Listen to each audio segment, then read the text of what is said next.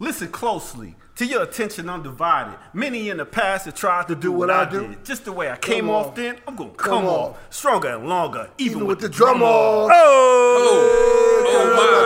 my. I like that. I like that. That's the bass of Ace. Ace of bass. You know what I'm saying? The symphony. Oh my. The symphony in the building. Big up the Master Ace. Yeah. What up? How you doing, man? Renegade Culture in the house. I'm good. How you, Kamal? Yo, I'm doing fantastic. You know what I mean? We doing great. Like Black Power Media is like reaching new heights. You know what I'm saying? Yes, it's a wonderful thing. I know it's fantastic. It's crazy. You know what I mean? I mean, we had this joint. I've been thinking like all week. Like we had this little fake debate. Oh yeah. But no, you can't do that yet. Don't do it yet. We didn't do the intro, son. What about our crew? Oh my. This is Kamal K. Franklin. You know what I'm saying? Man, I thought they knew who we with the mostest. You know what I'm saying? Okay. And you are? Nomadi Kalonji Jamachega, a.k.a. the Riot Starter. Don't get it fucked up. And who we got back here? I go by the name of the Ear Doctor.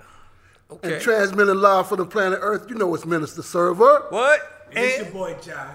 Okay. Jai, who thinks MC Hammer is one of the top rappers of all time. That's the He almost got fired. I almost threw him the hell out of here. That's why That's why we call Jai High. You know what I'm saying?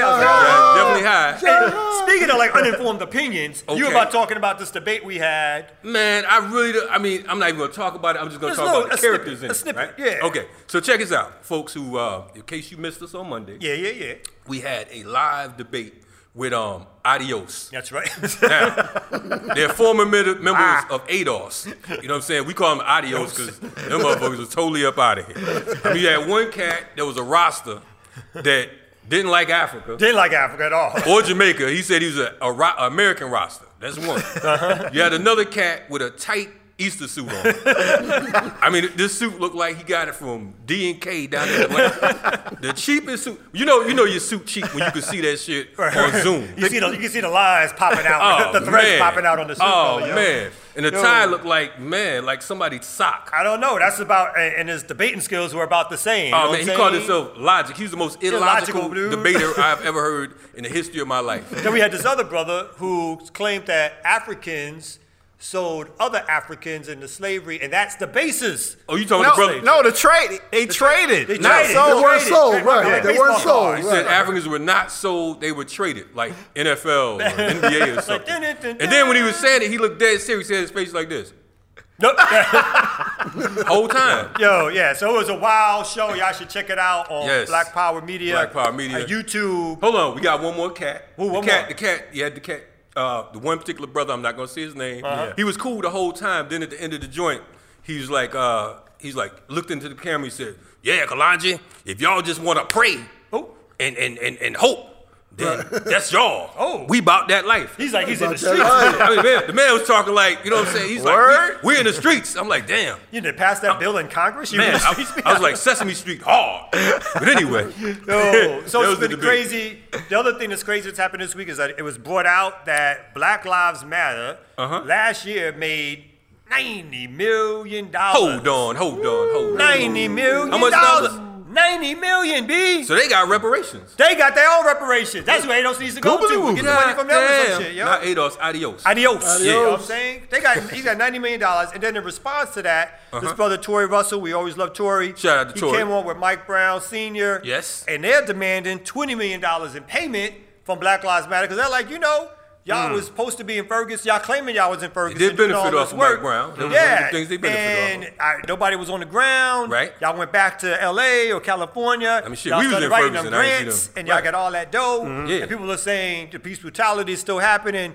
People got some good salaries, but they don't know what's going on in terms of that movement. But did you see the response they said to that? Yeah, what was One of it? the folks from Black Lives Matter was like, "Well, I never." I don't know what. And she's still behind her $800,000 mansion. I never. Anyway, Black Lives Matter somewhere. But anyway, not in the streets though. Not at Renegade Culture because we ain't get a motherfucking nickel off that. So, and the other quick thing that happened is there was a George Floyd bill in Congress. Okay. That got passed, I think, out of the House. I don't think we could trust that. It doesn't sound like it. Speak on it. What happened? They claim it. Go ahead, you going to jump Well, in? it was already passed in the House during the summer. It just got passed by the Senate. But No, I don't think the Senate didn't pass it yet. It needs 10 Republican votes to pass in the Senate, so it's still held up in Congress. Okay, that was Minister Server, our Chief Minister of Misinformation.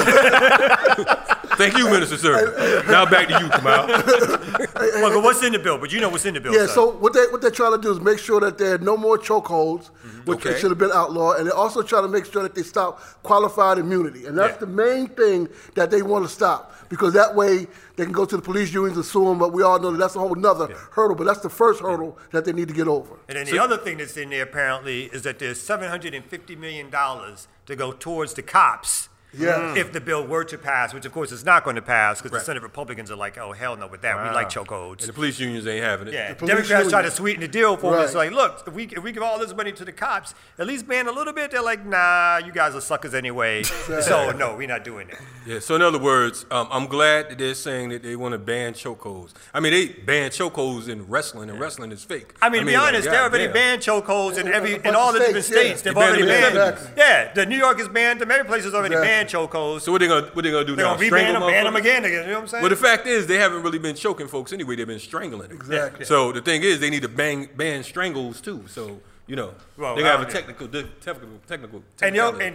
And because of like Black Power Media, things have been popping off. And we want to thank all of our patron supporters who gave that requisite amount. We want to thank everybody, but like as we said, certain people will get their names dropped because they gave us a certain amount, and then we're gonna say their names, and let's hope they don't get fucked up too much. Let's give it a shot. I tell you what, we're gonna drop everybody's name because we just love our patrons. No, you're not. We're gonna do some now. Some now, some later. Oops. So let's give props out to Dominique Barron. Mohan Swamanthan. Oh, goddamn, no. All right. Fuck my man name up. Michael Burkent. Ooh, God, that was an easy one, B. Michael Craig. Oh, okay. Zach Kerner. Okay. B. Gray. all right.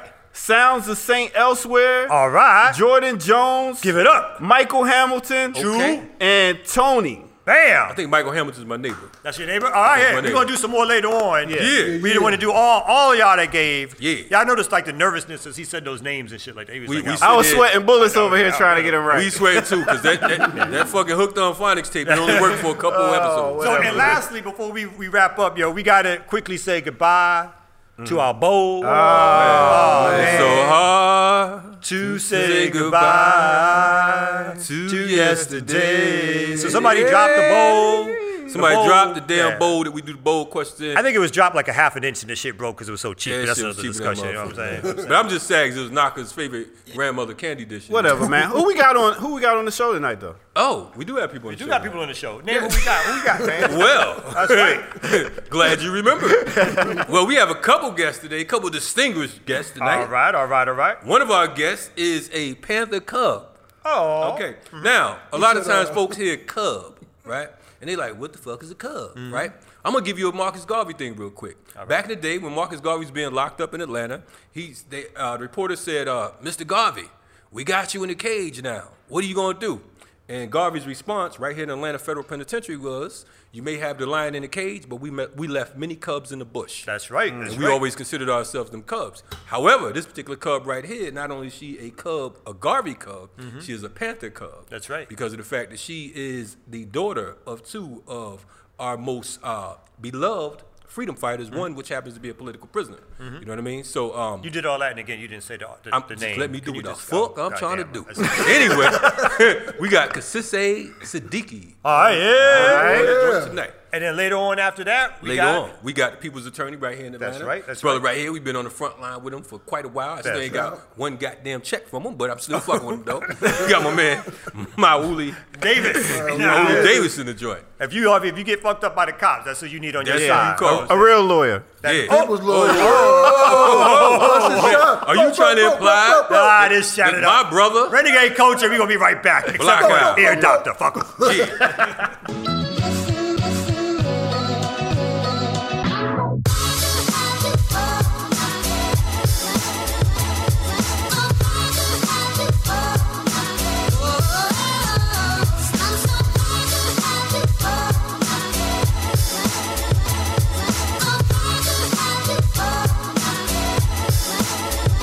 Renegade Culture, yo, we back. Yeah. Back. You know what I'm saying? Yeah. Yes. And even though the audience will never know this, because we're gonna cut the tape up nice. I I got to say, our producer just did a major fuck up, man. Man, the producer's fucking up, man. He's a producer. producer. He's a producer today. Yeah, anyway. The ear producer. he didn't mess up. He did They're good. They're lying. He's making sure everything went through well. Shout out to our producer, the ear doctor. You know what I'm saying? He was on time today. The recording wasn't. But anyway, we're going to bring our first guest on tonight. That's right. Special guest. Straight out of Queens. Oh. Straight out of Queens. But she says she's really from Brooklyn. Brooklyn. Okay, straight out of Canarsie. Old or new, pick your choice. Clinton Hills, Clinton Avenue. Clinton Hills. Okay. Clinton Avenue, Clinton Avenue. But maybe back in the day, pre-gentrification Clinton, right? No. Definitely. New Clinton Ave. No, Anyway. no. Anyway, this sister right here, she's a Panther Cub, as I mentioned in the intro. She's a freedom fighter. She's also an artist. That's right. Activist filmmaker. Yes, she used her art to educate and entertain. Edutain. You know what I mean? To get folks on the right side of history. She's the daughter of one of, when I first came to Atlanta, one of the first campaigns we did was around Kamal Siddiqui. All right. You know what I mean? So she is the daughter of Kamal Siddiqui. Kamal Siddiqui is a serious freedom fighter. That's right. She's also the daughter of Pam Hanna, who's another serious freedom fighter out of the New York area, out of Queens. So what I want to do is, because of I think that their history is so broad, and sometimes we jack people's history up by not laying it out properly. We want to give a proper introduction. So we want to start off by saying, Kasise Siddiqui, what the deal is? How you doing? I'm well. Thanks for getting it together and having me on. Thank you for your patience. Man, of course. You know what I'm saying? Seems like we was in the airport together all this time. I know. We developed a relationship. Exactly. We're best friends now. Man. COVID is over. Everything is good now. The world is back straight. Children are grown now. You know what I'm saying? They're off to bigger and better things. So let's turn immediately to the case of Kamal Siddiqui. Could you lay out for us a little bit of Kamal's history, and how he wound up in prison at this particular time, and his history with the Panthers and organizing? Okay. Well, my father became a Black Panther. Can you hear me? Can you hear me well? We can hear you. That's always the question on Zoom. Can you hear me? My father joined the Panther Party in 1969. Definitely influenced by Brother Malcolm X and Stokely Carmichael, just a lot of Panthers. And he joined the party at age 18. He was part of the Queens branch at the time. Actually, he and my mom both joined the party around the same time with comrades, and very much influenced by another Panther, John Thomas, who's no longer alive right now. And as you know about the Panthers, those that are on the front line, both of them, in terms of like selling newspaper, traveling and everything, teaching the communities about who Panthers are, and again, when I talk about my parents too, because it was a love story between to talk about too, in terms of liberation and the love for our people. But yeah, it's interesting because I was born in 1971 during the heart of the party, and when my father actually went underground, and my parents were separated from each other. As you know too, my father is also I have a sister, Kakuya Shakur, and during the time, things were very, very heated, like back in like 70, 71. Again, while my father was underground, my mother and other women had to hold it down, I don't know. There's so much history. It's like when it's interesting when I reflect and talk about, it's like the part of growing up, being a cub, what that was like, where, we did have code, and I still speak in code. It's just part of I don't know who to trust, honestly, but, just learning, being, just learning how to survive, and also having to lot for myself. My father was arrested in 1977. My father was arrested in 1971, and during the time that I was born. And so they, you know, I wasn't able to see him. And when I did see him, I had to go to prison to visit him. So those were the trips that my mother and I took together. You know, I grew up with other Panther women. You know, a lot of the brothers were locked up, you know. So yeah, I would visit my dad. And when he got out, it was 1979. Part of my play, I've done a play, and it talks about just what's like growing up. You know, my parents, he got out in 1979, lived, you know, like a normal life, was rearrested in 2002 for, I think he was set up, but from a case from 1971, and also for refusing to bring my sister's mother back, or Assata back. So, and just to jump in case people don't know, the sister that you're speaking of, your other sister, Assata Shakur, is the mother of that sister. And so that's the connection between Kamau Siddiqui and Assata Shakur, that they had a child together. Yes. Mm-hmm. And so, you know, I've had a interesting life, you know. I mean, experiencing my father go back to prison is horrific, and going back, and also my father has certain illnesses. You know, my father had hepatitis and something called sarcoidosis, you know, and he's at Augusta State Medical Prison, which is a horrible prison. If you want me to talk a little bit about just what he's going through now. Yeah.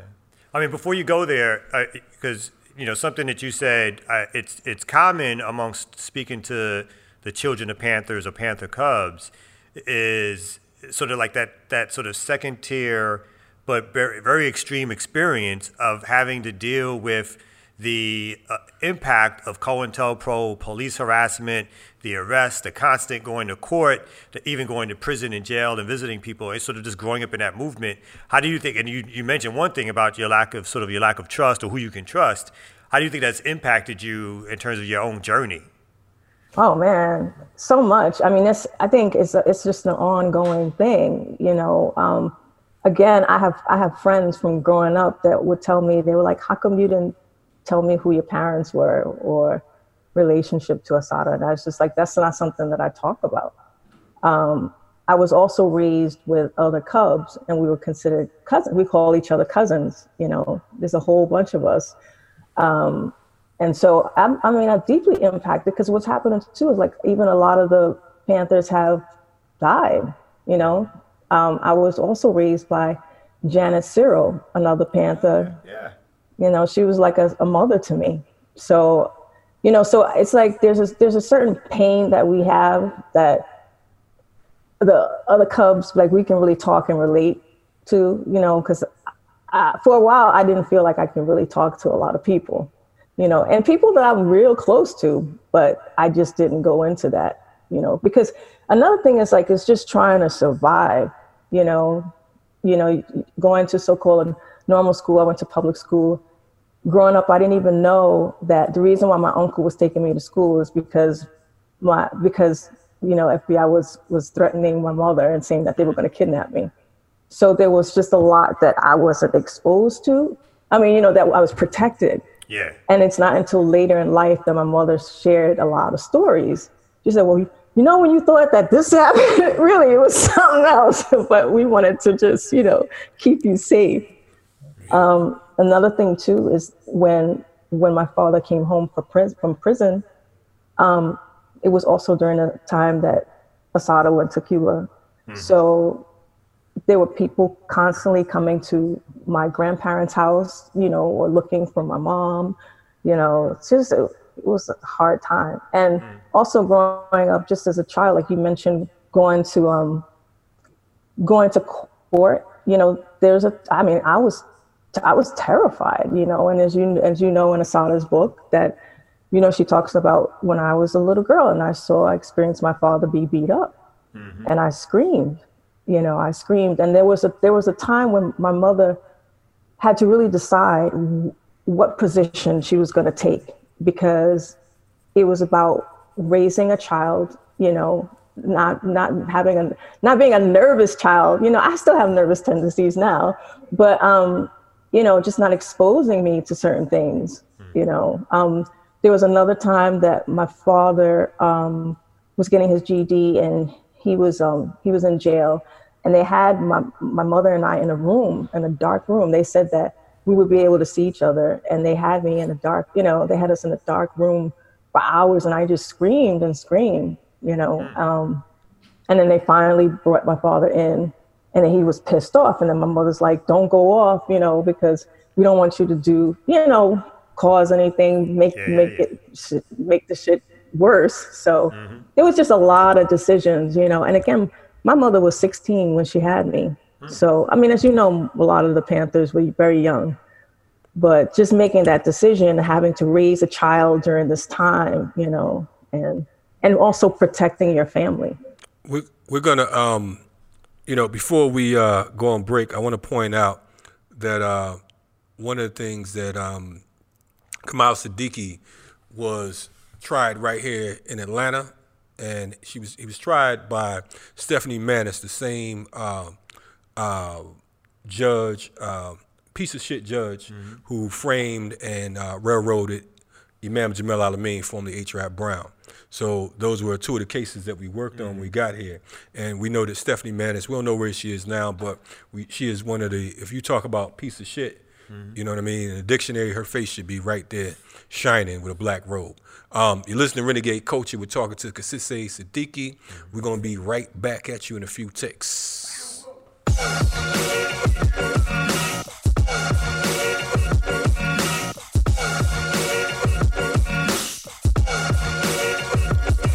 Had a Renegade Coach in the building. Yeah, we back, you know what I'm saying? Ain't no half stepping. Okay. You know what I'm Okay, Big Daddy Kamau in the building. That's right. You know what I'm saying? Ain't no half stepping. We got Brooklyn up in here. Okay.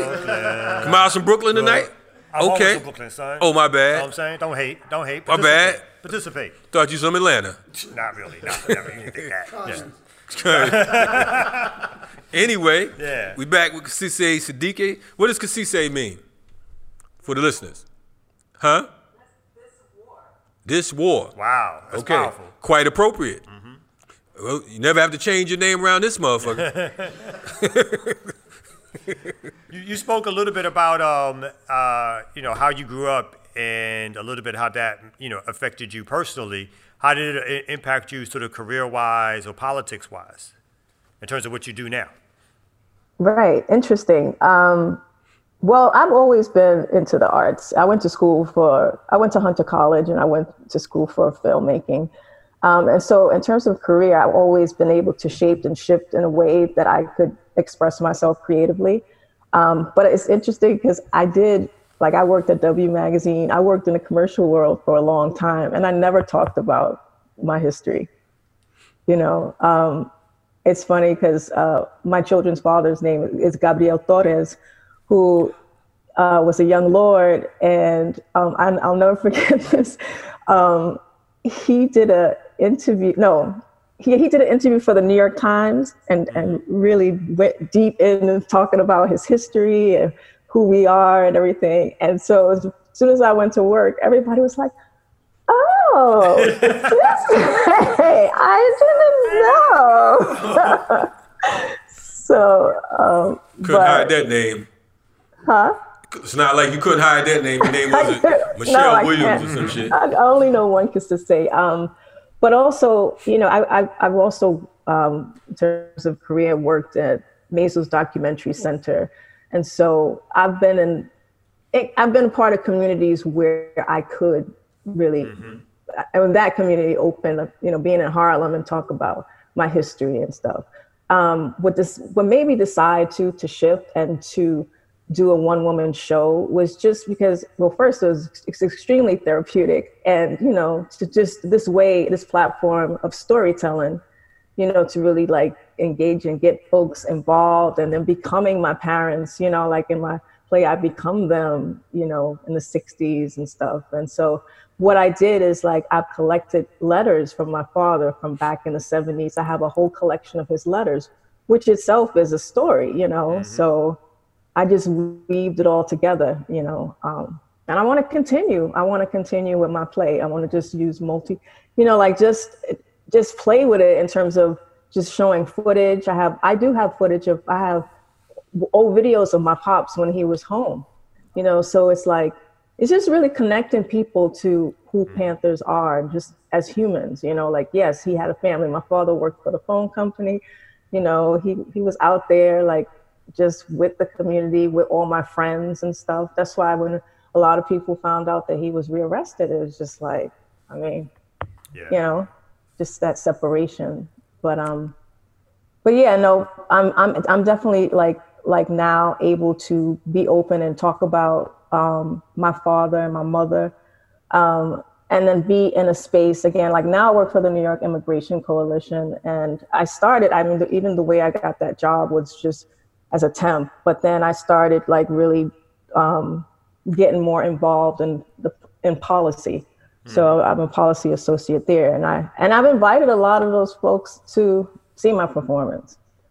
Oh yeah, Henry Chalfant, a good friend of mine, would always tell me when I worked at W Magazine that he's like, you need to share, you need to tell your story, you need to either make a documentary or some way, you know. And I started with a doc, but I just I think just the story itself, again, just being separated from my father, I needed to just act it out, be on stage, get it out, cry, whatever, to heal.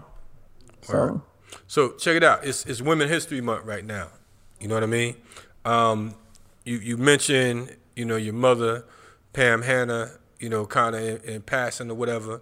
Tell us about her. You know what I mean? Because oftentimes, you know, we hear about the brothers in the party.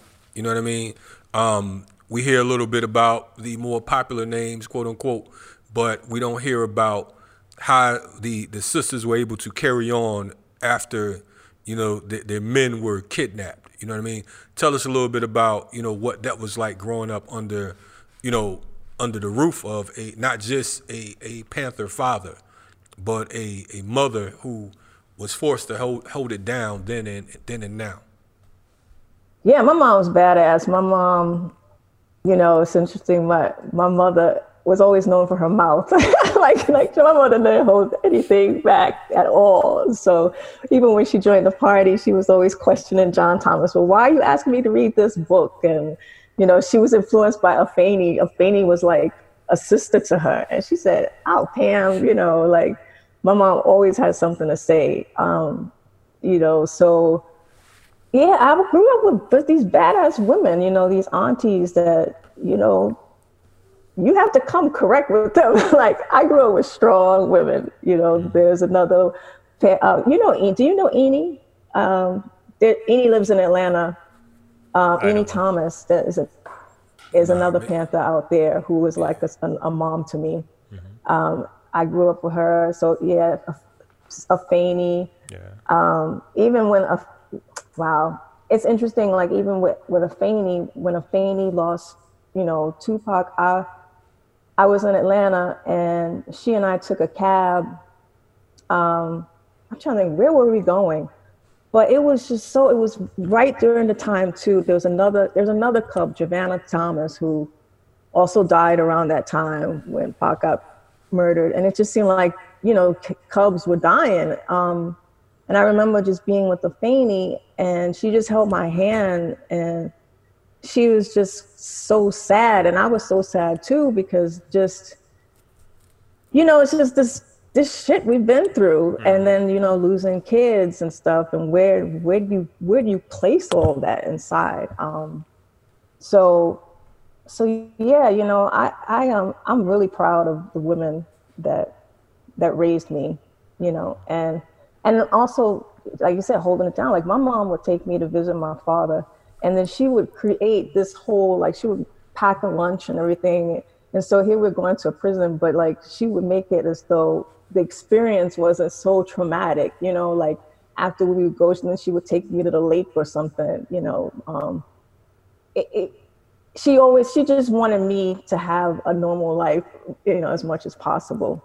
And then also other Panther women, like, you know, like Kathleen too, like, you know, I have these little relationships with a lot of the women, you know, and yeah, it's just, they're strong. They even had a Panther retreat. I think Yeah, like that was I think in the early, I forget if it was the 90s or whatever, but they had a retreat with all of them, just needing to heal, Yeah. because that's a big issue today too, as you know, like a lot of our elders, are elders and they are older, and all of what they sacrificed, like my mom, all what she sacrificed and everything, been on the front line since she was 16 years old, maybe younger, and now the impact of it. Now she's sick. It's like all of that. The neglect of self. You taking care of all these people. And that's another issue too that the Cubs have too. Like thinking like, well, Dad, my mother was always out there taking care of everybody else, but I didn't get that love or, feeling some sort of way about it. Can you do us a favor? I mean, as we're sort of wrapping up the interview soon, you had mentioned earlier during the break, we wanted to talk a little bit about how your father is doing himself health-wise right now, doing obviously the special circumstance of COVID, but he has his own health issues too. Can you talk a little bit about that and what's happening with him in his case? And also, is there anything that we can do for your mother as well? Because she's a veteran, and I think that the one thing that we're not doing a good job in movement is taking care of the vets. The U.S. take care of their vets. We need to take care of our vets. But go ahead. I'm sorry. Yeah. Well, one thing, it's interesting when you're put in I'm put in this position now where my mom is ill and everything happened all of a sudden, like in the past few months in terms of her health creating.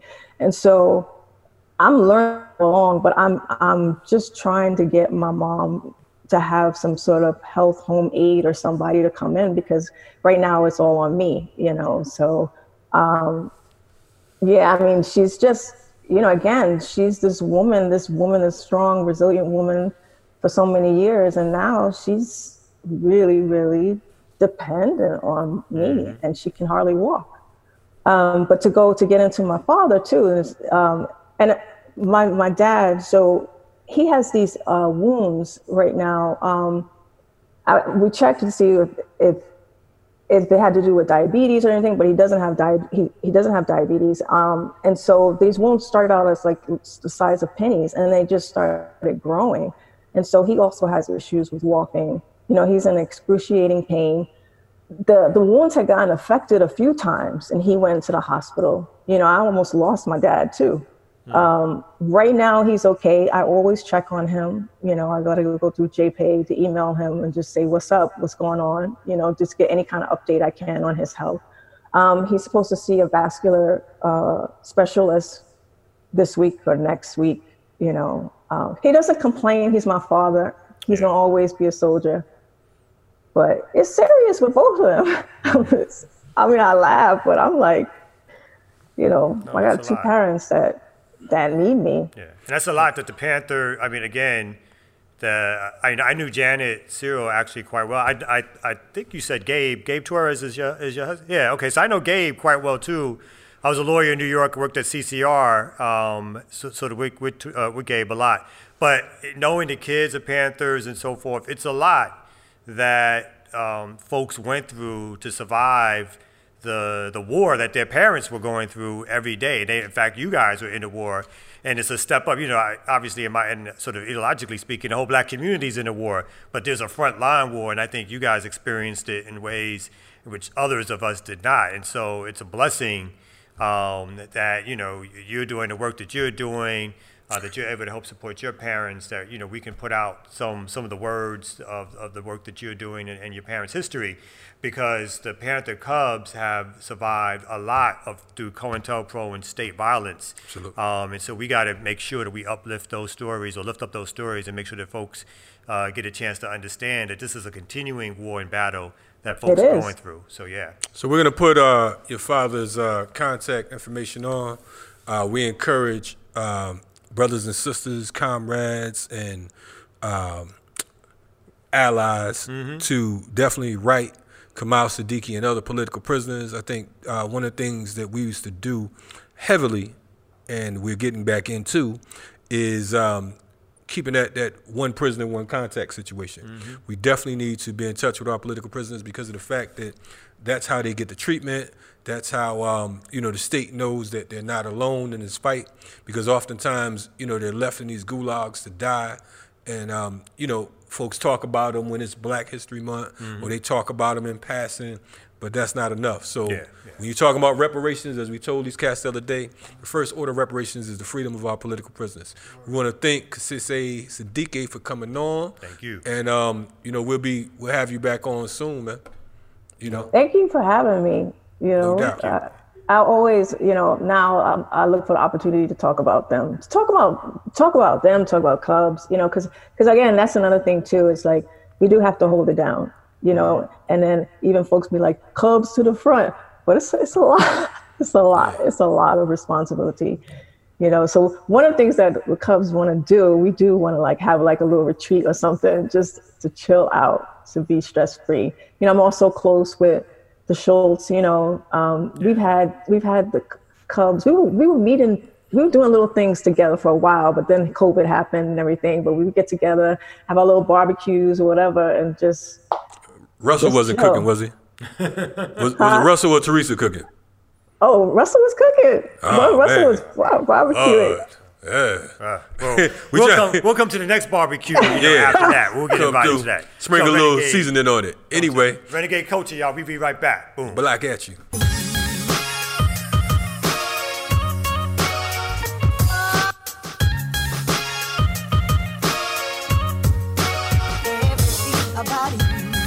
Renegade Coaches in the building. Yo, we back on, you know what I'm saying? Hey, yo, man, before we go any further, man, we got to big up, hell up, Bunny Wailer. Bunny Wailer made his transition. That's right. True. How we going to be up on here and not talk about Bunny Wailer? That's right. I mean? So, for those of you that don't know who Bunny Wailer is, you definitely got to do your reggae history, go do some research, because that's one of the legends in the game. So, you know what I'm saying? Definitely salute to Bunny Wailer. You know what I mean? It's been a changing of the guard lately. It's been a couple different brothers and sisters who've transitioned after us late, but we want to definitely salute Bunny Wailer.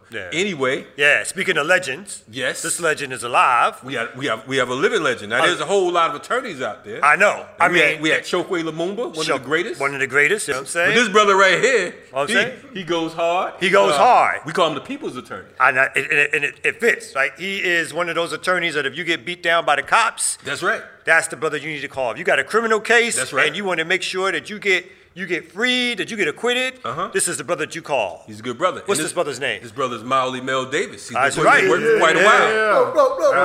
I've been knowing him so long. When I first met him, his office was this big. Now it's all is blinged out. Now it's like shit. Now it's like, oh God!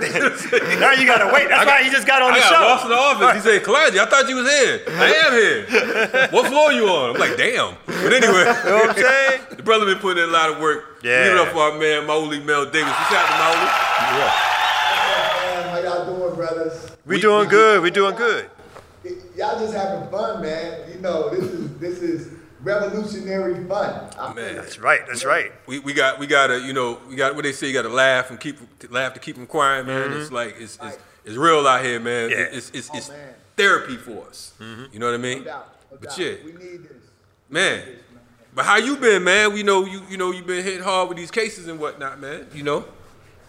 We've been grinding. We opened up an office down in Savannah as well. So okay. We moving into South Georgia, and it's different. We got a case down in Savannah, Georgia, where a brother was shot in the face and killed by a state trooper within like 1 second of the car coming to a stop. His name is Julian Lewis. Wow. So there's stuff that happens outside of Atlanta that nobody hears about, because everybody thinks Atlanta's like the epicenter of all things black, and it's stuff happening. Man. So, but we good, we battling, it's on. I salute you. You talk about Savannah. The Savannah is the first and only place I've been called a nigger to my face. We was down there organizing on behalf of Troy Davis. We ran into this white man, old ass. He looked like he was 198,000 years old. And he was crusty as hell with some overalls and shit. He said, we freed you, niggers. What else you want? Whoa. And I'm looking around. See, I ain't know my way around Savannah, so I'm thinking, should I knock this motherfucker out? Or he's got his Klan friends right behind him and stuff like that. So that really didn't work out. You know what I mean? I mean, considering your politics and how long you've been in Atlanta and working in the South, like how difficult is it to be such a politicized lawyer fighting these cases here in the South? I'm sure you get crazy like mail and death threats and all that kind of stuff, man. It's funny. Now black is in, right? And we were back in the day, we using the white supremacy, self-determination, and folks are looking at us like, what are you talking about? So we were shunned. We were taking civil rights cases. Our first civil rights case was in 2009. Right, in terms of somebody who was shot by police. Y'all remember Tremaine Miller? Absolutely. Tremaine Miller was out in Mechanicsville, where a lot of y'all work is done now. He's shot in the face, bullet goes through his face, is lodged in his neck. And he lives. He was going to get medicine for his mother or something like that, right? He was getting medicine for his aunt. Okay. So we've been at it for a minute, and so there are new lawyers that have taken up the cause, and that's cool. But we just know the history and the terrain, because being a civil rights lawyer, a black civil rights lawyer in the Deep South, and we got to be clear, Georgia's in the Deep South, and if you don't think so, get your ass outside of 285, and you'll find out. Hell, just move around in the wrong way in the city, inside of 285, and you get handled. So it's a battle, but Chokwe Lumumba, Roger Wareham. Yeah, that's right. These are people who kind of shape your political ideology so that it's more than, we just try to use the law as a tool. Yeah, it's not, it's like the vote. The vote ain't gonna make us free and liberate us, but it's a tool. And so we got to use all the tools to see what kind of space we can liberate and create some self-determining communities. And that's how I see it. And I say it all the time. And people trip. Man, I'm a lawyer, but this law stuff, don't rely on this. Yeah. We win cases. If we get a big verdict, that doesn't necessarily change the condition of the masses of our people. And so for us, it's a way to also shine a bright light on all of the ways that our folks are being mistreated, so that they wake up and join organizations. Right. Because it's in the organizations that we're gonna make any change, and not in a single victory or a single lawyer. I've heard lawyers say stuff like almost like they got the answer. Right. And that's the silliest thing in the world. How the hell you gonna have the answer? Right. One thing. Johnny Cochran didn't have it. Shit. Yeah. No doubt.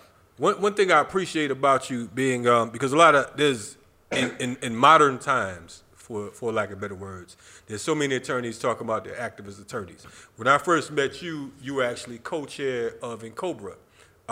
You and our good dear mama and Jerry, who's now an ancestor. But when I first met you, you all were co-chairing right on Ralph David Abernathy when I came down here before.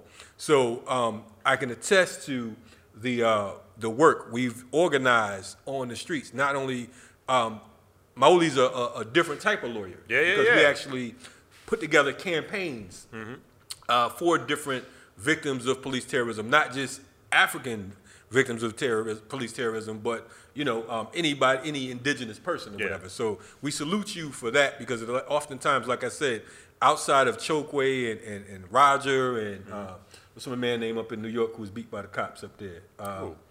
Him and his wife were pulling. Oh, Michael Warren. Michael Warren, folks like that. Yeah. Not too many.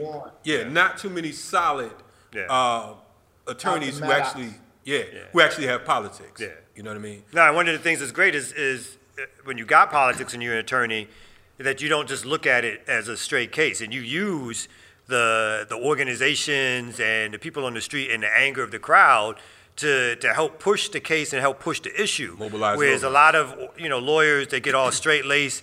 They want the client to be quiet. They want the family to be quiet. They want the crowd to be quiet. It's like they don't want to make the judge upset. It's like, no, you want the judge to be upset. Make that judge a little upset. Put a little pressure on them, What would you say? Go ahead, I'm sorry. when have we ever gotten justice for real? When that they have to not know what the hell might happen if they let the wrong person out. When we went down, I took my family when George Zimmerman was on trial. We drive down. My sons back then, they were probably, maybe one was in middle school, one was in high school. When we pull up on the courthouse and there's nobody out there protesting. There's one white dude holding this big sign. And they have they had that protest zone. You know how they create the protest zone where you can't go outside this zone? Nobody was there. I called back, jumped on the radio like, yo, they're gonna quit this man. Trust. Because there ain't no pressure. The only way we get justice is when there's pressure, when there's a possibility that this thing could just go up. And that's the reality. And can't nobody tell me no different, because we've been doing it for almost 20 years and we see people walk out, even with Tremaine Miller. Right. It was 4 people sitting in that courtroom after Tremaine Miller. They tried, that was one of the first cases of a police officer being tried. And it was a black officer. We sit up in the courtroom, it's 4 of us, we look at each other. Man, the jury come back, not guilty. They shot this man in the face. Point blank range, talking about his phone was a gun. Right. In the car, is that correct? In the car. Yeah. In the car. He was in the seatbelt in the car, and then left him almost for dead. They left him. Took about 20 minutes before they even came to get him out, and they were stunned, and he survived. So, man, it's that's why this building community capacity to bang against the system and put pressure. Because if we ain't looking, and your family is in the throes of this system, you're done. You're done. That's why we gotta have people like, hey, what's going on with this? What's going on with that? Let's get some people over there.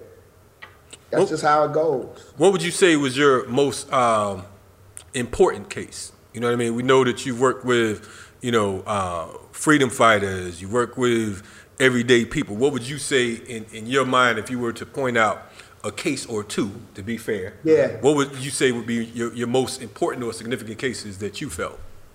I always think of cases that stretched me, my politics, my mind, right?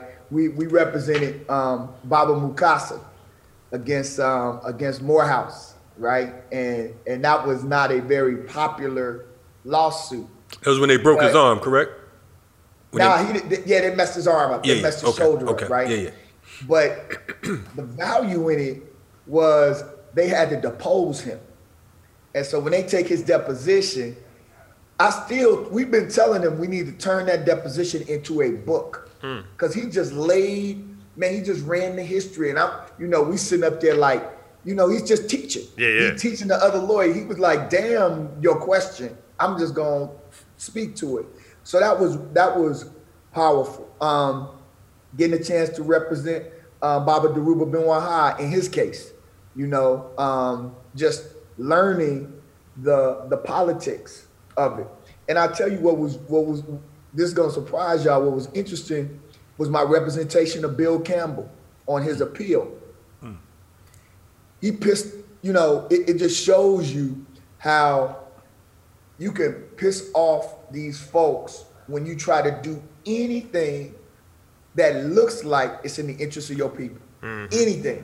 And so he was just real clear. I know they coming at me.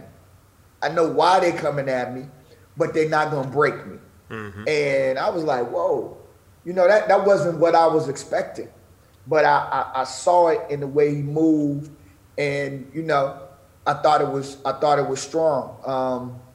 Representing Mama Injiri Alghani, that was hard. Representing her family, after she was tragically killed. Right.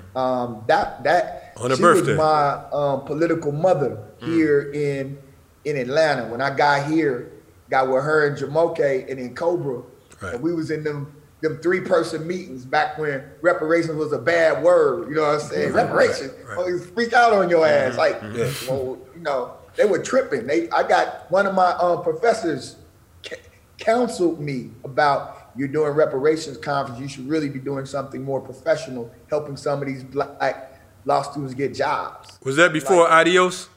What you say? Was that before ADOS? I mean, ADOS. Yeah. They're a recent, phenomenon. You had Reparations Ray Jenkins out of Detroit. Obviously Bobby Mario Baddelli. Right. You just had all of those pioneers of the reparations movement who had just really taken a baton from Queen Mother Moore and have kept it going. And it's interesting how now reparations is sexy. Everybody want to talk about it. Yeah. So let's jump in because you have a new book out. Yes. Right. Yeah. And the book is called We Need You. And so tell us what the book is about. Man, it's just it's a short book. We made it thin. I learned from you, Kalonji. Don't make them too thick, bro. Nope. Just let them just a little something. It's really like a kind of teaser of what we encouraging my son's generation for them to reimagine how they get in the movement. Because there are two extremes. One, a lot of our young people, obviously, they want to come up financially because they think, man, if I can make some money, that's how I make change. But they don't understand that in the making of the money, you can lose your soul and get disconnected from the people very easily. The other side of it is, well, the only way to be in the movement is if you are running with a sign or you're protesting. And so we just take your skills and find a way to fit in, to contribute to our liberation struggle. So it's the underlying title is encouraging my son's generation for Black liberation. And so even using the language, Black liberation, and we already free, is how a lot of the young people thought. And I'll tell you what was crazy. My son, Kobe, is 23. Kahar is 21. But when they were in high school, which was just 6 years ago, and you knew them when they were shorties, Kalonji, we would put them around in the wagon. You blowing my mind right now just knowing that they're that old, man. Yeah. It's deep. But when they're in high school and they're at Decatur High School and they're classmates, and Decatur's supposed to be this bastion of liberal, white liberalism. And they said, I'm like, we organized, and they're like, why are you doing all of this, Dad? It's dying out. Like they thought, living in our household, my wife doing what she went to FAMU, she's an educator activist. They really thought, because of their experience with their white classmates, that white supremacy, that what we were experiencing was dying out with the older generation. Wow. And it blew their mind. And then now they out in protest. I'm trying to pull them out the protest. Like, hold on, man. This shit going sideways. Y'all about to get shot. Right. I had to go get my son out of the protest this summer when the first night, when everything went up. Because I was like, hey, this is getting dangerous. And this situation, we know how they retaliate. And lo and behold, they firing rubber bullets, they tear gassing, they beating, they tasing. They do what the system does when you buck against it. Before we go to break, coming through, organizing like you have, experiencing what you experienced this past year, did you ever dream that we would see it look like this? Man, that's a great in the book, in the first part, to the ancestors, I said, you were right. You always were right. We've always been right. We've been the one, those of us that have been on what we've been on in terms of our political ideology around self-determination, we've been right? We've been the path less traveled. They traveled the path of integration and all of those other paths, and it's delivered nothing. We have to be a self-determining people who are prepared to fight and defend what we're battling for. And so I just think of all of them meetings, and y'all been in them meetings, where it's just 2 or 3 of us, man, and we keeping each other encouraged, really, And now you know, everybody's a black activist. Everybody. And that's cool. Yeah. That's cool. We the old heads. Yeah, we got to build. We old heads in it, but that's why we got to build, and that's why we've been doing this program with these young people to help build their political idea, their political IQ, their ideology. And they can understand when we talk about politics, we ain't just talking about voting. We're talking about how you eat, where you eat, what you eat, how you decide who you marry, all of that. And so to see this go down this summer, I was like, yup. We've been telling y'all this for a long time. Just like that. And now folk been caught wind. And it's our responsibility to build institutions out of this and not just let it be, you know, $1 here, $1 there. What are we gonna get built that can sustain when the pendulum swings back as it's doing, as we saw how they, you know, rolled the Capitol and you know, how was our moving. We're going to come back to you after this break. We're going to be closing out. When we come back, we want to speak on the Black Men's Lab. We want to do the bold question before we leave. We have a thing we do call the bold question. We actually call it knockers nonsense around here because of the fact that the question be so goddamn nonsensical that we had to give it a special name. The bowl, the ceremonial bowl that we had actually broke. So tonight he came with his sister's green teacup. So whatever, man. That looked like a cup, not a bowl, but you know, I mean, you know, hey, listen, it's again, Knockers nonsense. The bowl broke, so we got the cup question. He said tonight. he tried to put the bowl on his head and it broke, so he had to Anyway, get the cup, ask the question, man. So when we come back, we're gonna ask the question, Renegade Culture. No doubt.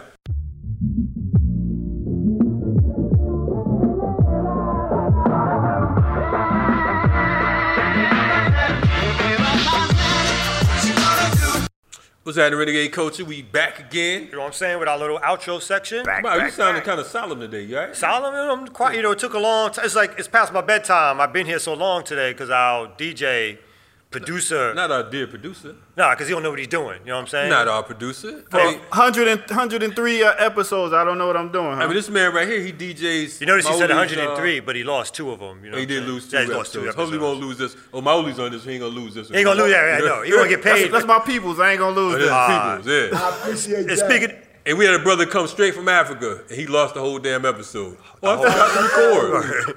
Yo, Sabukwe, so speaking of that, so we got Knockers Nonsense, you know what I'm saying? We got a bold question for you. Like 8,000 questions in here. There's a whole bunch of questions. You can't see it, don't worry about it. There's like 5,000 questions in here. Oh, man. So we're going to pick one out. And you know your man with the Morris Brown, so. With the Morris Brown. That's right. It's one of those few historically black colleges that. He left his brain at Morris Brown. He went there after the accreditation went down. Just read the question. Yo, how long is this damn thing? Look at this. Let's read it. All right. A poem? You get pulled over by the police with a registered firearm in your glove compartment. Do you, A, take it out and place it on your seat? B, tell the police officer and let him take it out? C, none of the above. Yeesh. D, Castle Doctrine. Here's the thing, right? We would say you tell the officer that, hey, I have a weapon in the car, and that was the advice. And then you have Philando Castile, where he says, I got a gun, and they shoot him. So it's a trick bag. Yeah. I would typically say you keep your hands on the steering wheel and you say, hey, I got a gun. How you want to handle this? But damn sure do not reach for nothing and pull it out. Even if they tell you to. That's you don't even have to touch it before they fire down on you. So appreciate that question, Naka. No doubt. Now is Don't give him no credit. The Castle Doctrine here in Georgia? Does that apply to the glove compartment as well? Yeah, you get to defend the vehicle, your person, or your place of business. You have no duty to retreat. So that's the law. But we got a case right now down in Statesboro where we're saying the young brother defended himself against almost getting run off the road.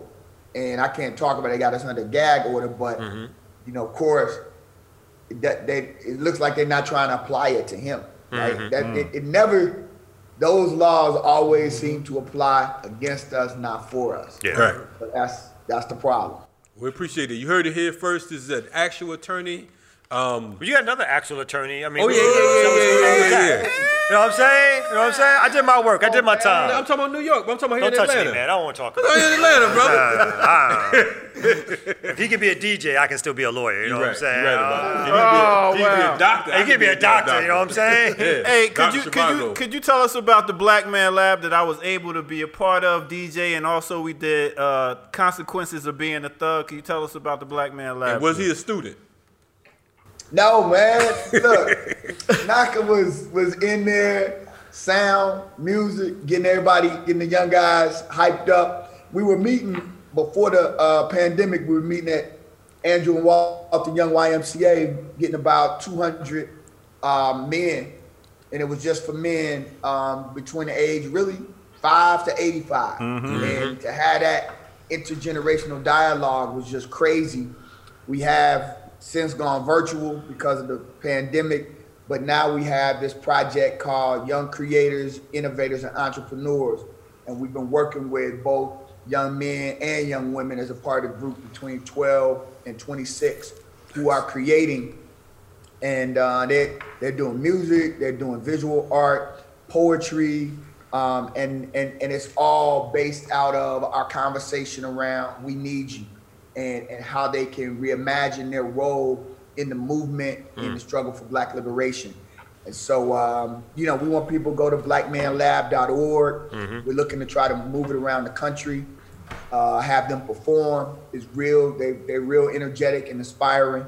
And that's what's happening right now with Black Man Lab. So it's a good time, it's a good space to see them create and to get more engaged. We just had Brother Chairman Fred Hampton Jr. come on and talk to them, and they were fired up, obviously, because the movie and they were just hyped.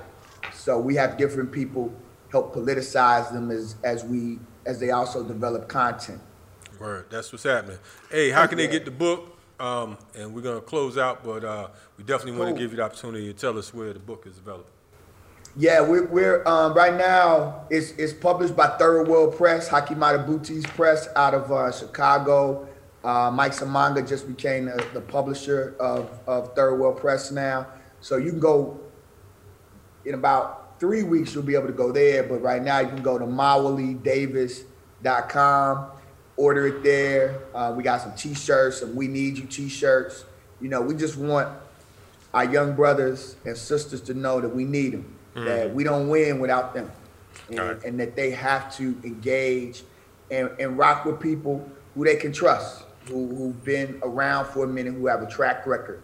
It's a lot of pop-up organizing going on right now, and we just have to.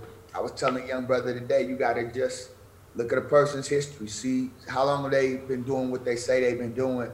Have they been with who they've been rocking with? Right? And that says a lot about whether because this work, you put your life and you put your family, you put everything at risk. And so we don't want to be careless. And as Baba Bilal Sunni Ali once said, this is not the space to be liberal in. Right. Liberalism will get folk hurt or locked up. So, man, I appreciate y'all, man, for having me on. I've been watching. We had to wait till we had enough traction under our belt and enough stamps on our passport before we approach you on coming on, man. Get a heavy hitter, you know what I'm saying? Yeah. When y'all had Ciroc and Ross Kofi on, I was like, I'm listening to that, man, and y'all gonna challenge her to drop some bars. Now we don't play. You come on here. Yeah. I know. It's like you better be ready. Freestyle now. True. No doubt. Well, we're gonna definitely pick up some of your books and hand them out to our Black Power Media folks, audience. Yeah. Want to make sure that we get your support. So those of you who are watching on Black Power Media, make sure you check out Maoli Davis at MauliDavis.com, MauliDavis.com. All right. Right on. We appreciate you, brother. All right. Free the land. Man, thank y'all, brothers. No doubt. To the people. Yes, sir, brother. Salute. All right. So before we out of here, we got some Patreons that we still want to read off their names that gave us some donations this week. Minister Server, why don't you hit that? No doubt. We want to give a big shout out to Kimberly Phillips, Leah Boggs, Philip Agnew, Neil Zagarin, Asami Burton, Pushing for Change, Right. Sam Gardner, True. M. Bowles, Gerondin, Deborah Rodriguez, B. More Akuma, and Donald Byers. No doubt. Appreciate our Yo, Patreons. big up to all the Patreons. Keep it coming. For the Patreons, if you want to support, make sure you go to Black Power Media at Patreon to support us. Support us at Patreon, Black Power Media. You know what I'm saying? And check us out. For those of you who are checking us out on renegadeculture.org, on Apple, on SoundCloud, or Google Play, or Spotify. We all over. We all Pandora. over. You know what We're I'm on saying? YouTube now. Go to Black Power Media, where we have how many shows on there right now? I don't know, like 15 of them. Yeah, 15. mad shows. 15 different, no, I mean, not just Renegade Culture. We have other. Oh, you mean all the other shows? My Yes. bad. Yeah, we got. I know what he was talking about. I was like, he's like numbers. I was think we got some confused. numbers. I'm like, what the hell We got Dr. Jerry Ball. We have I Dr. mix what I like. Mix what I like. You know what I'm saying? The last dope intellectual. The Last Dope Intellectual. Luke My Nation. Luke My Nation. That's right. That's Rosa right. Clemente has a show. I'm saying Same disrupt show? the chaos. Disrupt the Chaos, chaos. You know what I'm saying? So we And, got that. We got some more coming. We'll have a morning show coming in a couple of weeks. The remix. The remix. That's right. That's right. Also, we got Sundays. Don't forget Sundays. Oh, that's right. We got Sundays. Sundays. Ear Doctor DJing it up Sundays 8 o'clock Word up. Eastern Standard Time. I see y'all there. Good, y'all. Yo, Renegade Culture. Yeah. We out. Boom. Black out.